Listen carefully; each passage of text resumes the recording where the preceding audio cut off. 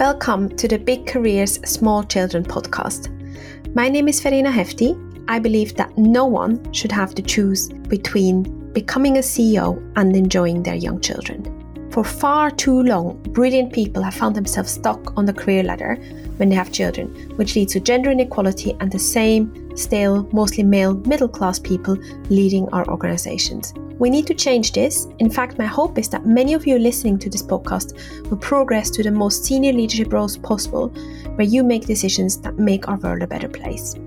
Beyond the podcast, I am the CEO and founder of the social enterprise Leaders Plus, which provides working parents with support to combine big career dreams with young children. To get access to our free events, to our resources, and further options of support, sign up on leadersplus.org/newsletter. In this week's episode, I'm talking to Charlotte Hill about being a CEO and enjoying your young children, why it is worth becoming a CEO, and how she manages the boundaries when she goes to late night networking events. Enjoy the conversation. A very warm welcome, Charlotte, to the podcast. Thank you so much for inviting me to do it. I feel really pleased to be here. My name's Charlotte Hill and I am the Chief Executive of the Felix Project. We rescue surplus food, we sort it in our warehouses and we distribute it to community partners. We did about 30 million meals last year to Londoners most in need. So I do that as a charity CEO and I live in South London in Peckham, and in my family is my other half Dave and my two children, Libby and Alfie, who are 4 and 6. Wonderful. We're practically neighbours. I live in South East London as well, in Lewisham. Ah, really around the corner. Yes. So can you share with our listeners one thing that you used to believe about combining a big career with young children that you don't subscribe to anymore? Oh my goodness. I feel like there's so many things that before you're a parent, you believe. I guess I used to believe that it was really about logistical juggling, that it's about, making sure that you've got the ability to get a child from A to B and to be at work when you need to or whatever. And what I in no way understood and now believe is actually it's much more about the emotional load of the kind of guilt of trying to do all these things well. And actually, even though logistics is hard, the logistics is such a small element of it, because actually for me, it's the kind of emotion of it all that is the much harder piece. So I think I just thought before having children, this is just about being organised. And what I've realised actually now I have 2 small children and I'm a chief executive is it's way more than just being organised. It's also about relationship management between me and my partner and how we do that really well so that one of us isn't endlessly pissed off with the other one. And also, that kind of horrible guilt you sometimes have about not being able to be at that school play or, not being able to do that pickup. So, I realised that it's not just a task list. It's a big emotional burden and responsibility as well. Mm. And your job in particularly is obviously very values driven and very needs driven in that you're providing a service that is absolutely essential. And we should say for our non-UK listeners that in the UK today, in 2023, people use food bank. People go hungry. I think, was it 1 in 4 children in London primary schools don't have enough to eat. And so, it's not a job where you could say, well, actually, it doesn't really matter. Your job really does matter. So practically, what have you learned about dealing with that emotional load of wanting to be there for the kids, but also wanting to do your role well? Goodness, it's such a huge question and one that I don't know if I have the answer to. I guess I just feel like a big responsibility for both and really just desperately try and do my best on both sides. I think at work, what I learned early on was to just employ outstanding people and empower them to do their jobs brilliantly. And my job is there to enable them to do their jobs brilliantly. And therefore, I have to kind of make the decisions and decide what we're going to do, delegate it, and then get out of the way and let them do it brilliantly. And that also enables me to also be a parent. So that's, I guess, how I try and do it. And hopefully I'm a good and empowering boss in enabling people to do that, but also try and role model the fact that I actually do have to stop work at a particular time on particular days because I am going to pick up my children. that is possible to do being a female chief executive. So yeah, I'm not sure if I manage either brilliantly, but I try and manage both as best I can. It's interesting what you're describing, because the way you're talking about yourself, it doesn't sound like you're someone who will get busy for the sake of being busy. And one, is that true? And two, is that something you had to learn, or you were always good at saying, well, actually, no, I don't need to do this? One, it's not always true. And that's partly because I'm a massive extrovert. And therefore, I say yes to lots of things I could say no to, but because I know that I will love doing them. So the challenge I have, and it's definitely something I've learned as I've become a mum, is I know there are some things I have to say no to, but there are some things that I just want to say yes to, because I know that, one, there is a great opportunity for my organisation in that event. It's particularly evening events, actually. Prior to becoming a mum, I had the luxury, and I now think of it as a luxury, of allowing a job I completely love to seep into all the different bits of my life. I've never thought of work as work, because I've always had the lovely joy of doing jobs I completely love. And I'm very purpose driven in what I do. And I feel really empowered that I'm making a massive difference in the world. And that's an absolute privilege to get to do. And so prior to having children, I would say yes to so many things. There were breakfasts and dinners and weekends and traveling and whatever it was.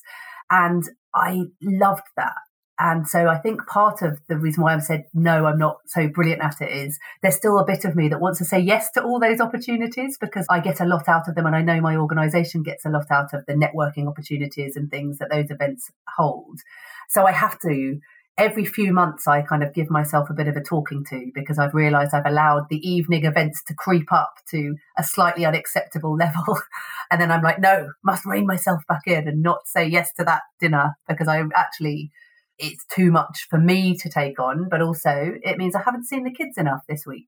And it's interesting that you're saying, I think you're the first open extrovert I'm interviewing for this podcast. Maybe people are, which is funny. So I'm just interested in, if you are going to these events and you are obviously doing less of it now, have you learned anything about making the most of them? Like, do you have top tips? I've heard of people sit in the front row. Is there anything that you do to make it count? Oh my goodness, I have so many brilliant female mentors who have supported me with this. So there is the most amazing woman called Dame Julia Cleverdon, who I know. She's amazing. Yes. Also, she chaired our employer strategy meeting.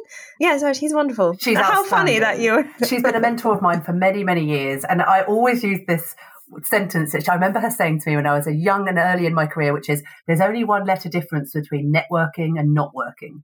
And it's so true. There's no point in going to a networking event if you don't actually really work the room and meet as many people as you can there and think about all of the different opportunities in that room, because you don't know until you start talking to someone how they might be able to support the work that you're trying to do. And so I always think, whenever I go into any room, even if I'm feeling a little bit tired, I think of Julia, and there's only one letter difference between networking and not working, and think, right, I'm going to make sure I get every ounce of value out of this room for the Felix project I possibly can.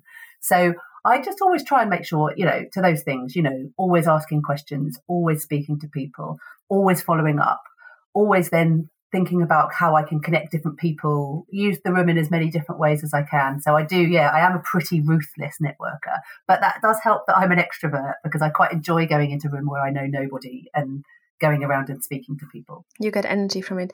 I get a lot of energy. I wish I was you, Charlotte. That sounds amazing. So just practically then, I'm intrigued. How do you do it? And I know for your organization, you need stuff. You need money. I presume you need We need food. Volunteers, we need food. Yeah. A lot of it is about being out there. Do you actually, at a networking event, do you talk to people and try to be interested in them? Or it sounds like you are interested in them, which is even a better, thing. Or do you actually say and go and approach the person who looks the most senior in that room and say, actually, we need some money here. Can you help? What do you do? No, I just go and talk to people because I'm genuinely interested in meeting new people. Like, I genuinely love the random interactions you get. I mean, I'm the person who chats to people on the bus though. But also, you never know. As soon as I describe what we do as an organisation, most people will have some sort of connection to it, or will understand why it's really powerful and it's really important. Or, if I describe the things we need, will think about, do you know what, maybe I could volunteer my time, or maybe my organisation could get behind this, or, so there's lots of different ways people can support, which is really helpful. It's interesting you say how this week, I was just thinking, I can't decide if this is the best week or the worst week to be doing this podcast, because my husband is a primary school teacher and he this week is away on year 6 residential. So I'm completely solo parenting this week. So I'm having to do every drop off and pick up that we normally kind of juggle between us, and then try and squeeze in like the bits of work I'm missing after the kids are asleep in the evenings. And so this week feels particularly fraught in terms of being able to do my job and also be a parent. But it's made me have deep awe, as it always does when Dave's away, for people who do this on their own all the time. Couldn't agree more. And can you just say something about the practicality? So do you work part-time or full-time? No, I work full-time. Normally, this week is unusual because Dave being away. Normally I work out across, we've got 4 depots. I rotate around those depots 4 days a week. And then Fridays I work from home. So on Fridays, that's a day I definitely drop off the kids and pick them up at 3:30. So I have a shorter day on a Friday. I do normally then dip back into work in the evenings, but I drop off and pick up on a Friday. And then we juggle it between us in the week, basically. So I do fewer pickups, but I do more drop-offs. We have a mixture of after-school club, breakfast club, mum and dad. It's we made a decision not to try and have a nanny or childminder or anything, because I'd always done UK-wide or international jobs. And then lockdown hit, and very long story, but it meant I saw a lot more of the children. Like, I was breastfeeding Alfie, I was going back from maternity leave. And after that, I'd had a period there where I could be at home and see them a lot more because I was working from home. And so Dave said to me after that, why don't you look for a London-based job rather than a chief executive? Because I'd always travelled a lot and therefore had not really I'd missed a lot of bed and bath times. And so I applied for the Felix Project, which is just a London-based organisation. And it's made a massive difference because I'd never be able to do the drop-offs and pickups that I do if I was being in Scotland, Wales and Northern Ireland all week, which is what I used to do all the time. So I definitely have a different choice of the role I'm doing, even though it's still a full-on job. Because of its geographical location, I'm not travelling as much, which made a massive difference. I made that choice. It took 9 rounds of IVF to have my 2 kids. So it took us like nearly 10 years of trying to have them. And so I always think, do you know what? I didn't go through all of that to have these beautiful, beautiful, beautiful children and then literally never see them. So I was never going to compromise my career because I love being a chief executive. I love running an organisation. I love what I do. But I have managed to find an organisation that means geographically, at least, I know I can get home every night and I can see my children. And I agreed with the kind of board when I took the job that part of the deal of me taking it was that I wanted to be able to drop them off some days to school and that I would make it work. And were you ever tempted to choose? So have you ever had fantasies or moments where you were close to saying, well, actually, no, I'm going to stop working for years? Or was it always clear that you were going to try to have a family? Or were you thinking, well, actually, maybe just let's not bother with the hassle of trying to have kids? I always knew both of us really wanted to have children. So, and we had to be blooming determined because there was a very long time where we were just told we never could. Anyway, so I always knew I wanted to, and I'm a pretty determined person. So I was like, we're going to try every single thing we possibly can. I am incredibly fortunate that, I shouldn't say fortunate actually, this should be how our country works. We did shared parental leave with both of my children. So I did 6 months off and then Dave did 18 months off with each of them. So I was at home until they were 6 months and then Dave was at home until they were 2. And we did that with both children. So he was able to take career breaks just in the way his career was. So actually until Libby was 4, they had a parent at home full time the entire time. And I know that shared parental leave is not something everybody can take up for financial reasons or whatever it is, but it has been a game changer in how we co-parent because we genuinely co-parent. You know, lots of my friends who are mums who have got full-on jobs also still do like 75, 80% of like the life admin, the children admin, all of those things. I genuinely am in a team with a partner who actually probably does more than I do. And of course I would have had the choice to not work, but actually I'm the main breadwinner in our house. And so if one of us was to not work, it would probably have to financially be my husband rather than me. So that's the way we've made it work. And I think everybody kind of finds their own way of making it work in their home. Absolutely. It's different for everyone. But I think the scenario that you are describing, where both parents, regardless of the gender, are equal in this, is something a lot of people listening will be aspiring to.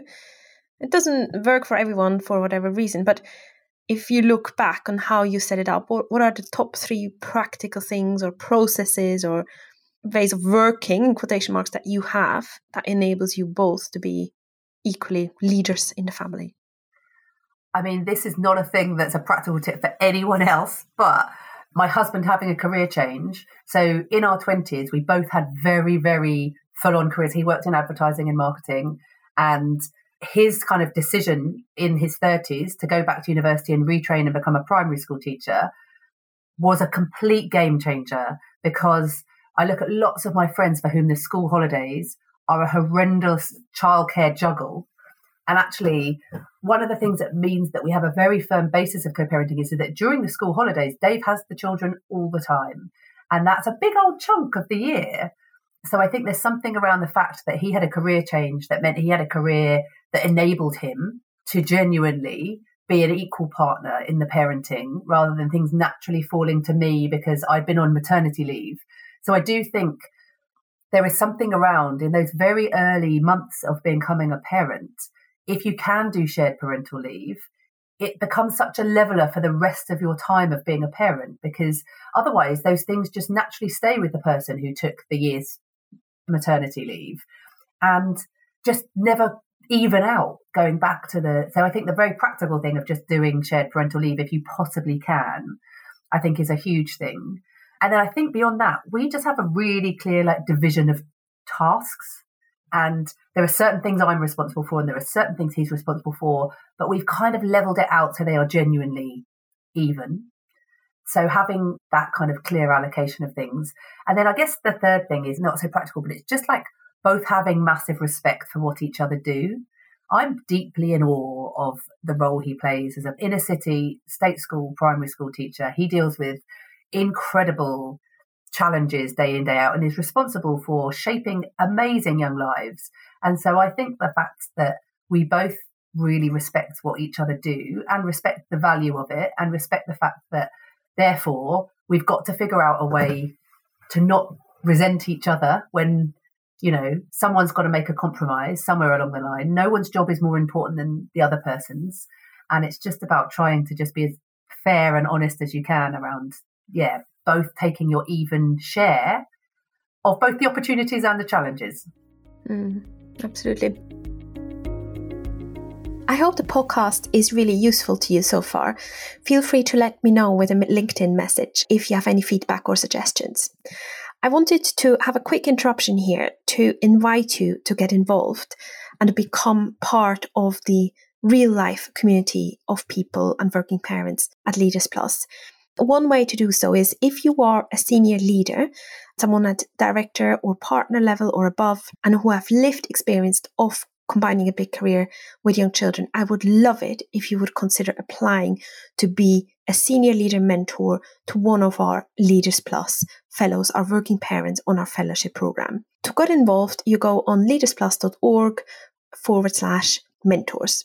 Likewise, if you are working parents and would like support from one of those amazing senior leader mentors, then you can do so by applying to join our fellowship program. All the details are on our website. At the moment, applications aren't open yet, but if you register interest, so leadersplus.org/register interest, we will then send you an email once the applications are open. You'll get, obviously, senior leader mentor, you get a really inspirational, tight-knit support group, a small support group of other working parents, and you get structured support and time to think through a world-class facilitator. And also, I'll have a chance to get to know you, hopefully, throughout the program. Any questions or any suggestions, let me know. Also, there are lots of free events on the Leaders Plus website if you want to get involved in those. I'm interested in talking to you about you being a CEO. What do you think, Can you recommend being a CEO to working parents? Is it something, obviously I have an agenda here, but is it something that you would encourage our listeners to consider? Oh God, I totally would. Why? And I would honestly say, so a couple of things. One, you can really role model what it is being a parent and being a chief executive. And that sets the tone for your entire organization. And therefore, you have the ability to create an organization or a business or a workforce or a company in whatever form you are a chief executive that empowers and enables other people to be able to be better working parents and have more flexibility and all of those things. So there's something I think that's really a privilege about getting to do that as the leader of an organization. I do also think, I remember when we were thinking about trying to have children and things, I remember almost not going for a couple of jobs because I thought, this was like way back in my 20s, because I thought, goodness, I might be about to be having a child. Maybe I shouldn't go for that. So I became a chief exec at 29, which was crazy early. Like I didn't expect it. It was an accident. But anyway, I very nearly didn't go for that job because I was thinking, I'm newly married. I'll be thinking about having a child. Maybe I shouldn't. Dear God, thank God I didn't listen to myself because it took another 10 years for me to have children because of all the fertility challenges we had. And if I'd effectively put my career on hold from the moment I got married, thinking, I might have a baby, I would have literally not in any way realised my potential as an employee. I would have done a disservice to myself, but I would have done a disservice to the organisations that I've worked in because I'd have been basically holding myself back from being able to contribute fully in lots of different ways. But I think it's what a lot of people do. I think a lot of people, women particularly, in their 20s or whatever, think, well, at some stage I want to have a baby, so I best not go for that big job because what if I then get pregnant, or how will I manage work or whatever? First of all, you never know if you're going to be able to have that baby or when it's going to happen or all of those things. But second of all, it is totally possible to do big jobs and also have children. I was a chief exec for a long time whilst doing IVF. And actually, weirdly, that was harder than being a chief exec and having children, because you're on a crazy emotional roller coaster. You're dealing with so many different emotional and also juggling all sorts of different appointments and things. So I often say, actually, being a CEO and a parent is easier than being a CEO whilst doing IVF. And that's also something for employers to think about, like the massive challenges people have when they're going through fertility treatment. Yeah, I can imagine. So you've obviously kept going. You didn't resign from your CEO role. No. So what did you do to make sure that that you were able to cope in that really tough situation of the emotional roller coaster that comes with IVF and still having a really big job? I think, again, I can't speak for anyone other than myself, but the idea of not working whilst doing IVF is much worse for me than the idea of working whilst doing IVF, because I'd be like, goodness, if I don't have my job to focus on, all I'm going to think about all the time is IVF. So actually for me, because I'm able to compartmentalize very well, being able to actually put that thing away over here and focus on being a chief executive for 90% of the time was hugely, hugely helpful. And I think it was helpful on a number of ways. One, having something else to throw myself into rather than being defined by a person who's basically doing fertility treatment is really important. But also, there was a big part emotionally for me that felt like I was a failure in not being able to have children, and therefore not being defined as a failure by being a really good kick-ass chief executive and by being really successful also really emotionally helped me, because I was like, do you know what? I might be rubbish at this, but I'm really, really good at this. So let's focus on doing this really well. And so it really helped me, actually. And I think I would have gone crazy if I'd just not worked and focused on doing fertility treatment all the time. I can imagine.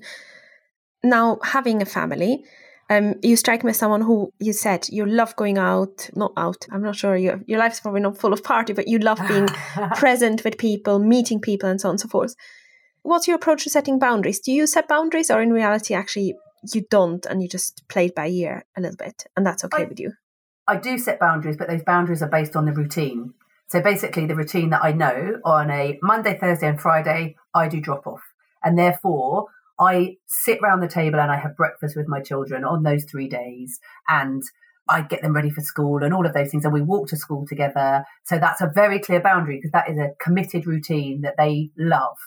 And then similarly, the boundaries around knowing that I definitely am going to do pick up on a Friday and that we're all going to sit and have dinner together on a Friday night. And, I definitely take my daughter to ballet on a Saturday morning. I guess it's routine that creates those boundaries for me. And I know the most important structure for little children is routine. My children chant, like they've only just turned 4 and 6, but like on a Thursday night, they're like, it's Friday tomorrow. And they're like, Mummy does drop off and pick up. And so those things, I think, enforce the boundary because I am not going to let them down. And those routines are really important to them. And that structure is really important. And therefore, that kind of enforces a boundary. I also say to my colleagues a lot, which is, I choose to work flexibly. And so I choose to do drop off some mornings and pick up or whatever, which means I'm going to work funny hours. So I choose to then work in the evenings and pick up some stuff in the evenings where I haven't finished it in the day. And so I think just kind of role modeling and having that flexibility around saying, look, my boundaries are going to be different from yours. The way I choose to work is going to be different from yours. I don't expect you to in any way respond to anything I send outside the working hours, but this is why I'm doing it. This is what it enables me to do. And this is how I also hope you feel empowered to also work. Brilliant. And do you think having children changed you as a leader? Definitely. I think empathy is the most important thing you can have as a leader. I always think going into any meeting, whether it's with a colleague, whether it's with a volunteer, whether it's with a business partner, whether it's with a funder, whoever it is, you don't know what sort of day that person is walking into your meeting from. And I think there's something around being a parent and actually having done IVF before and lots of other things in my life. It's not just being a parent that I bring to leadership, which is I'd always just think, goodness, I try and imagine how that person's feeling and have a bit of empathy for them. So I think it really helps with empathy. And I do think it really helps with kind of understanding the need for boundaries. So, the fact that I know I have to leave at particular times on particular days definitely makes you understand other people's boundaries, which they may be setting for very different reasons around work. I think it means I'm a bit more respectful of that.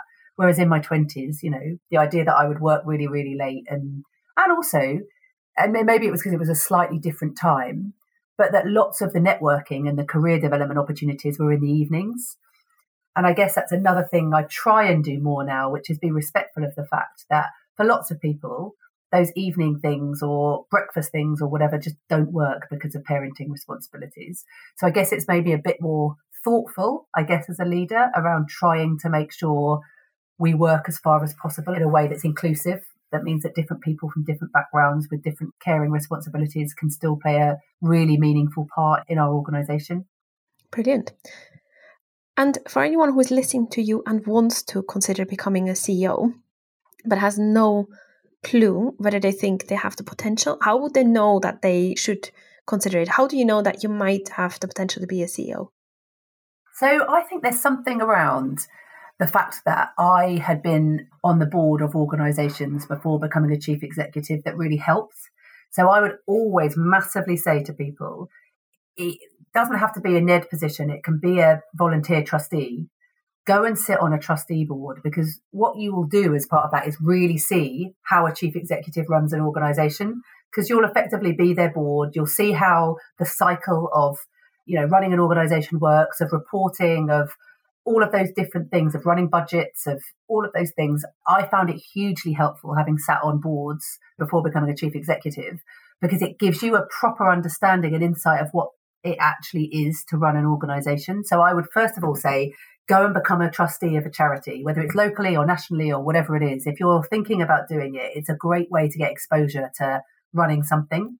I also think go and chat to some chief executives. Like, everybody does it differently. Everybody has their own way of doing it and style and so on.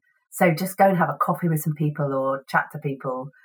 But broadly speaking, you've got to, well, for me anyway, you've got to find, and it's different, I guess, in the voluntary sector maybe than being a chief executive in other sectors. You've got to find something you really care about, that you really want to dedicate a huge amount of your life to doing. And just think about all of the different things you could bring to that organisation. But I love being a chief executive. I honestly, it's not just because of my organisation and what we do. The job itself is a huge, huge privilege to get to do, because you get to see every bit of your organization in a way that very few other people do. I sit, and manage people who run every single bit of our organization. And it's so amazing to see all of the different elements of it and to be part of coordinating all of that and how it all works together. It's an amazing job. Wonderful. That's a strong call to action to consider applying for a CEO role. And at the moment, there are not that many CEOs, even in the charity sector, actually, that don't look like a rich hetero white male, middle class and so on. And I just wonder about your reflections. Obviously, in the charity sector, there are more female CEOs, especially when you look at the smaller charities. However, if you look at the workforce, it's hugely female dominated. It's very, very skewed. And I'm curious in whether you have a theory about what needs to change in order for more women like you to become CEOs? Definitely something around the parenting model that does need to change. So it is so expensive to put your children into full-time childcare, and the uptake of shared parental leave and those sorts of things has not moved forward as quickly as we'd like to. So I think there's something around just the structure around parenting that still means that it's harder for women to think they can do it and sometimes to practically do it. So there's some of those kind of structural things. I do also think, so I worked in Westminster under the Labour government a long time ago now. This is when they did all women shortlists. So I remember when I first worked in Westminster, there was a very small fraction of female MPs. And the kind of when New Labour came in, one of the things they said they were going to do was do basically positive discrimination, saying each time a seat comes up, we're only going to have all women shortlists. And because they did that, we saw a huge shift in what would have probably taken hundreds of years of change to happen. We saw happen in 10 years for the number of women who basically came into and were members of parliament because of that. So there's something for me around how we really we have to do that. So that's why I'm really pro the kind of quota system of trying to get more women on boards and things, because there is something about having to see women in leadership positions that then inspires other women to think they can do it. So I think the more women we can get onto boards, the more women we can get into leadership positions, very visible leadership positions, the more younger women will believe that actually this is something they can do. And it's one of the reasons why I try and really openly talk about things like fertility treatment, or the fact, at my work, I very openly talk about the fact I'm doing drop off and pick up, and that I'm not going to be able to join a meeting until 9:30 because I'm dropping off the children. I think being very visible as a female leader in saying those things and in talking about it and in saying it is possible, that then there are younger women in my organisation who now will think, actually, I could do this. Like from a very practical point of view, I shouldn't be putting barriers in my way. I can do this. So I think there is something around kind of having very visible female leadership and promoting women that is really important. Absolutely. And I don't know if I've told you, but we have a fellowship program that focuses on working parent, but it's 90% women. And the reason why I'm so excited about it is because it really does get people promoted. And apparently it was 60% or so of the last cohort did get into a more senior role, which is wonderful given done. I'm really, really happy about it. But I think the interesting thing is that Deloitte did some research, and apparently each woman who is promoted into a more senior role increases the likelihood of 3 more women coming up behind her on the level below. And that's why what you're saying is so important. We have to do that, and we have to turn the right screws to change that. And thank you for what you're doing there with being open about it. My senior leadership team now is mainly women, and it was mainly men before. There is something, I think, around kind of, female leaders promoting female leaders that's really important. Exactly. And this whole idea in the media about what is it called? Queen Bee, that women push other people away. I think that's almost a misogynistic trope that gets repeated again and again, which is not my experience. Not my experience at all. Not at all. So we're coming to end of our time together. Would you like to share 1 or 2 practical things that someone who has heard you speak and is actually motivated now to become a CEO, what they could do this week in 5 minutes to start the process? Well, the first thing I've mentioned already, which is go and become a trustee. Honestly, it is such a great way to build your networks. It is such a great way to kind of build your understanding and leadership of organisations and understanding governance and understanding all of those things. So first of all, if you're not one already, go and find something you really care about and knock on their door and see if they're looking for a trustee, or start the process of looking for a trustee role. And then the other thing, which again, I think lots of people say, is I have the most amazing mentors who support me and have supported me, some of them for many years. Julia Cleverdon is a great example. Make sure you have these great sponsors and mentors in your life who can help you think about those different opportunities. I think that's the real key, is try and think about, what your support network is, who those people around you who can find opportunities for you, as well as getting a trustee role. And where can people find out about your work, and how can they support the Felix project? How can they find out about how to get involved? We would love anyone listening who wants to get involved. We are www.thefelixproject.org. Go and have a look at what we do. We need 3 things to do what we do. We need money, we need volunteers, and we need food. So if you think you can either give your time, or you or your organisation give funding, or you work in the food industry or have connections in the food industry and can help us get surplus food, those are the things we need. We always say we're an organisation by Londoners for Londoners. So we have about 12,000 people who come and volunteer every year. So please, whether you're a corporate who could bring a corporate volunteering team, or an individual, we would love to have you be part of the Felix community and help us move towards a London where no good food is wasted and no Londoner goes hungry. Wonderful. Thank you so much, Charlotte. Brilliant to have you on. Thank you so much for having me. Thank you so much for listening today. I always love hearing from listeners, so if you've listened and enjoyed it, please do connect with me on LinkedIn. I would really enjoy to hear what you thought of the show. I always love having podcast listeners join the fellowship program or getting involved in other ways. So if you're interested in that, then please sign up on leadersplus.org/register interest, and we'll keep you in the loop when the applications open again. And thank you so much to all the listeners who've taken time to share the podcast with friends or to rate it on your podcast listening app. In the last few weeks, the podcast listener numbers have really gone up. And that's quite important, because at the moment, podcasting is still an area that is really dominated by men, especially if you look at the top charting podcasts. They're often led by men, and I think it just shows that there's another area where we have to push through and create greater equality. And so thank you so much for sharing it and trying to give voice to a woman-led podcast. I really appreciate it. See you next week.